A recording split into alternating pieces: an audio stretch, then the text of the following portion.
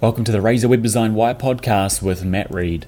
The Razor Web Design Wire podcast with Matt Reed.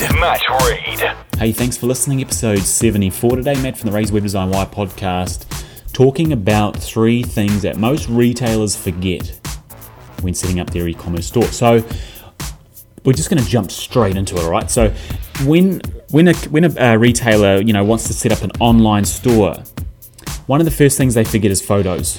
They've got their store set up, they've got all the products sitting out on the shelf. They forget that when you've got a website, you need photos of everything, obviously.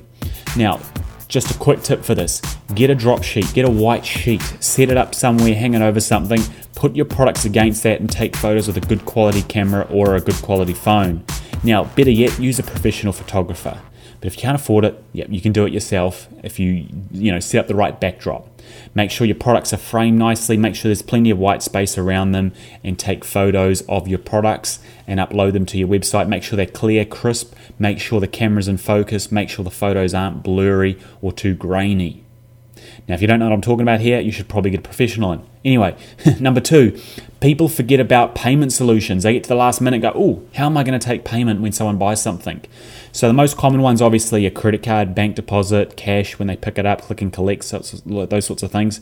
If you're dealing with low-priced items, then that's a fine way to go down. So using credit card, PayPal, things like that. If you do sell higher ticket items that are $150, $200, $500, $1,000, several $1,000s, then I suggest you use a lay-by scheme. For example, lay-by, Afterpay, Part Pay, Zip. There's all sorts of lay-by providers. Basically, you, the retailer, get paid straight away. The customer gets their goods straight away, so it's a win-win. And the lay-by provider simply debits the customer over 4 weeks, 6 weeks, 8 weeks, depending on what provider it is. And so it's a great way to go if you're selling high-ticket items. Now, another thing that you need to consider is, what sort of credit cards are you going to take? You're going to use PayPal. PayPal is widely accepted worldwide. I'd suggest you use a solution like PayPal. There's also other providers like Stripe,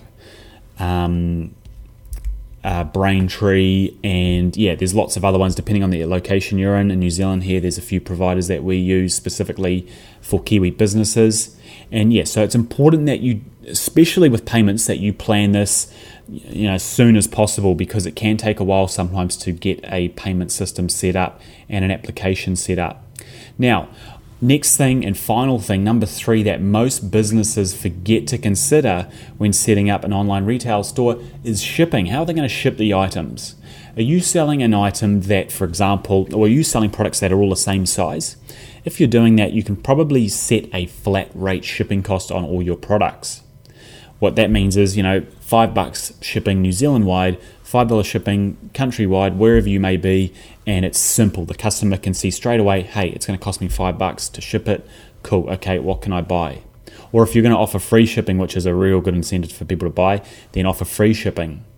Can you offer people shipping if they spend $99 or more? Or if they spend $199 or more, can you offer them free shipping? That's again another reason, not only to sort of make it an incentive for people to buy, but an incentive to spend more if they're nearly at that threshold. If they've spent $90 and shipping's $5, they might think, heck, I'll just buy this little $10 gift here and I can get free shipping. So consider how you're going to ship an item. If you do sell items that are all shapes and sizes, then you might want to consider offering, obviously, variable shipping depending on what the customer purchases. So if they do order something that's big and bulky, the price will change, obviously. If they order something small and, a little knick-knack item, it's not going to cost them a lot to ship. You've got to be careful, obviously, because if you do flat rate shipping and you've got all sizes and weights of items, then you're going to start losing money on certain things. And obviously you're going to make money on certain things depending on what you're shipping, but you're going to be a little all over the place in terms of what sort of margins you're coming out with on your products. Now, a little final tip is if you do use a shipping provider, a lot of the big ones have what's called an API, basically meaning your website can talk to their system and automatically calculate shipping prices on the fly.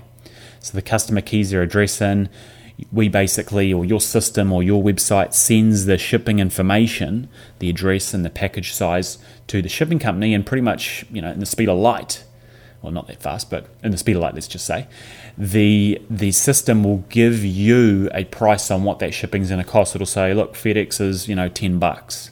The customer goes, cool, $10, sweet, I'm going to click on that option there, or I'm going to go with the cheaper option, or I'm going to go with the more expensive signature required option. And they can place the order. But at least the shipping cost that the customer's paying is exactly what it's going to cost you to ship it, so you're not losing any margin. And it's a win-win again. You're not putting people off by overcharging shipping for smaller items. You can also obviously tag a little margin on top of the shipping even if you like to, but it's a lot more predictable if you can integrate with your shipping provider. But again, guys, if you're selling just items that are all the same size, do a flat rate. Keep it easy. The easier it is for the customer, the better. You don't want to have too many options for them. Anyway, that's Matt from the Razor Web Design Wire podcast. I hope you're already doing, obviously, all those 3 things and you've already thought about them. But if you haven't, then I'm glad you listened to the episode. And thanks for listening, and I'll join you again next time. Cheers. That was the Razor Web Design Wire podcast with Matt Reed. For more, visit razorweb.co.nz.